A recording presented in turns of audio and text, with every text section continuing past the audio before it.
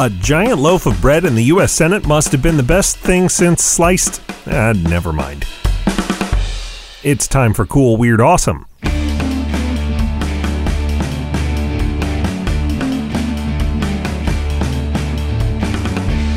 Welcome back to Cool, Weird, Awesome. We're a short show, but we always go big.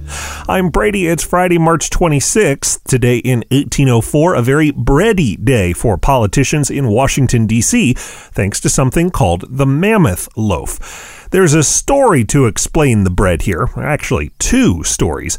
Back in 1801, a scientific project backed by President Thomas Jefferson had discovered the skeleton of a woolly mammoth in New York.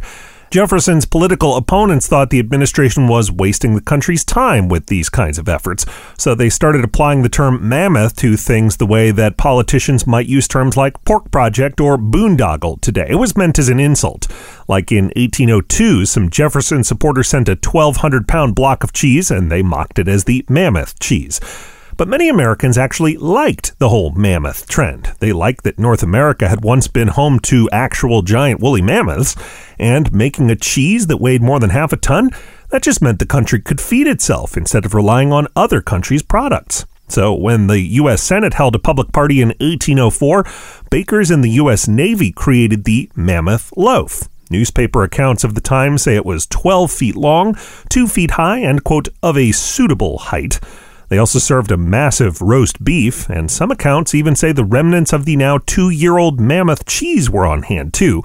Whether or not that's true, we do know two things about that party. One is President Thomas Jefferson got the first piece of bread. The other, as History.com put it, quote, the party quickly degenerated into a noisy, drunken affair. You can learn more about the Mammoth Loaf of 1804 at CoolWeirdAwesome.com and on Twitter at CoolWeirdPod. And to wrap up the week, we'll head far from the capital to hear some unique sounds. So stay with us.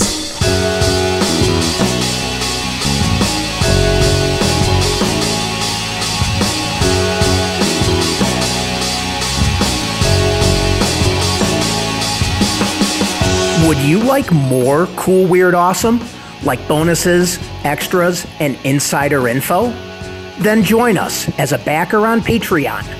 We're offering backers extra episodes, sneak previews, and the chance to add their own messages to the show. To find out more, visit patreon.com/Brady Carlson. And thanks.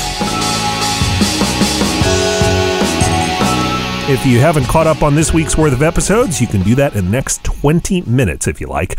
And after that, we've got like 500 more episodes for you to enjoy.